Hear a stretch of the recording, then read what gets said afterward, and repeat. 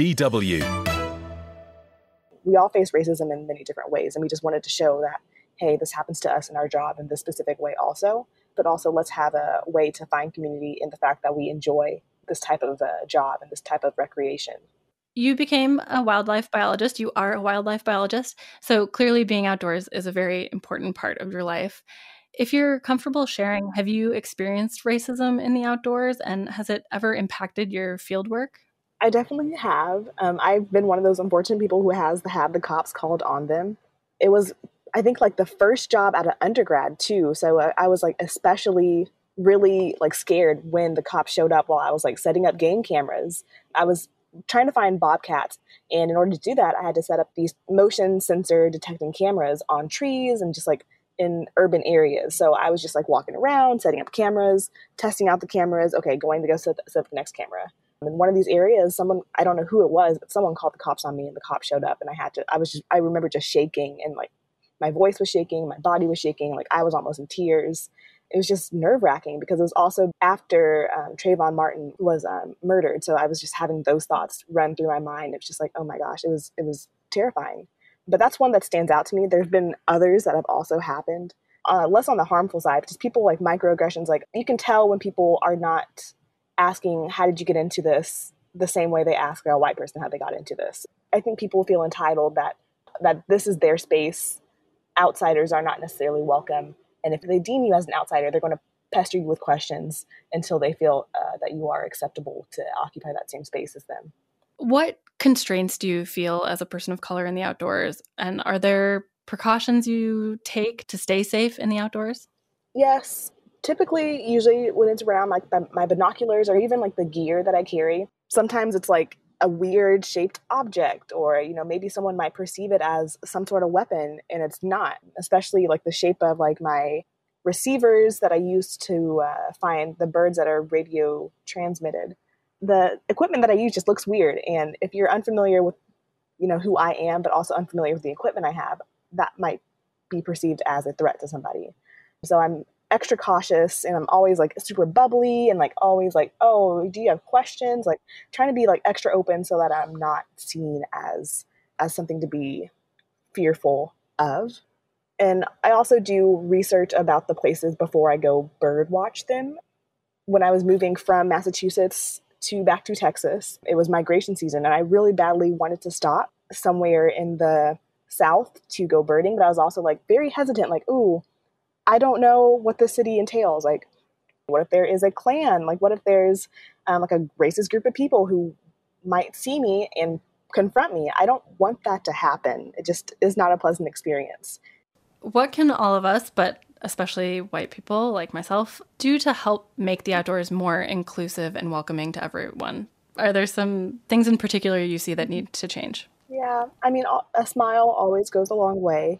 If you see somebody on a trail and maybe you are that person who wants to like talk and stuff, just ask like, hey, have you seen anything cool? And that usually leads into like a mutual nerding out about some cool things you've seen. And if you're in a position of power, then also like help out other people who may not get the shine that they have, pass on opportunities, work on collaborations together.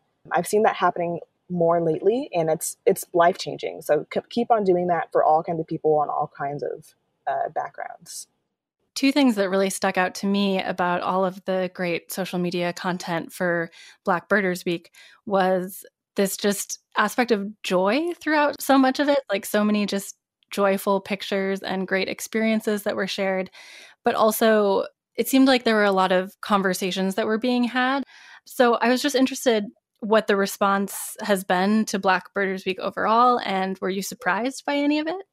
Yeah, I was definitely surprised by the response. Like we went worldwide with our reach, and I really didn't think that was going to happen. We went into this just like, oh, we're going to make a hashtag. Cool. People make hashtags all the time. And then suddenly it picks up all this steam, and like folks want to make collaborations with us. It's just like, oh, wow, we had no idea this type of power would be formed by the form of protest, but also the sharing in Black joy. Like we love being outdoors. We just want people to not do racist acts towards us, or we want people to be more inclusive of the outdoors and be more mindful of how their actions can probably deter a lot of people from enjoying stuff. What sort of change do you hope to see with this movement, and what do you hope to see with Black Birders Week next year and in the years to come? For change, I just want to see, I'm rooting for everybody who's Black. Like, I want everybody who's Black just to start winning more. And I think, that kind of ties back into, how can white people or just non-Black people help Black people in these spaces. I want that to happen, but like on a global scale for everybody. I want more people to find the local organizations in their communities and help those organizations out. Hopes for next year, I hope we don't have to be started off because of a racist experience that we all kind of relate to. I hope we can all just like have a joyous week while also bringing awareness, but not necessarily, attached to the kind of trauma experience that we had with Christian Cooper and Amy Cooper in Central Park. So yeah, more Black joy and more stories. I just want to hear more stories from people all over the place. I am admittedly not a birder, but being in lockdown, I've been spending a lot more time on my balcony and have noticed the birds a lot more. And also with the traffic being down, I can actually hear them a lot more, like sometimes annoyingly early in the morning. But anyway, I was just wondering if you have any tips for someone who's just kind of starting to notice specific birds, but maybe not know what they are, but maybe doesn't consider themselves a birder yet. Yeah. Just slowing down, that's a great place to start right there. Just slowing down and listening. It is totally okay to not know what it is. But yeah, start there. And if you're able to tell the difference between, oh, that's one bird calling, or hey, that's the other bird calling, that's another great step. So because of lockdown, like I've been with my family a lot more. So all of us got to live together for the past few months, and they got to see like the Black Birders Week happen live. Before that, it's been years of me trying to get them like out bird watching and stuff. So seeing them transform literally from not birders to birders in the last like 2 months that I've been in lockdown with them has been just a spectacular experience. Like my mom's like, there's a painted bunting. Oh my gosh. And she just fangirls for the bird every single time she sees it. And I couldn't ask for anything more. DW